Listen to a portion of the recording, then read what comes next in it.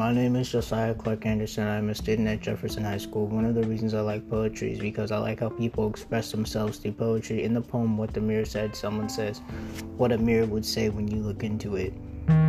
I like this poem because it is uplifting. It makes people feel better about themselves, and it tells you that even though you have pain or doubt or hate, you can get through it and make it through it and fight your pain.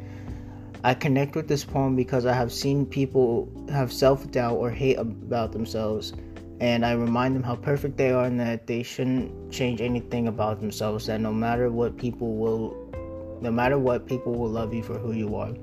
I think the word choice they choose to use has something to do with not making people feel like they aren't included, like in this, like the word plump or thin, because they can mean a lot of things instead of saying that fat or skinny, because then you're talking about two things that are exactly what they sound like. But with plump or thin, you don't know that person, you don't know how that person will look like.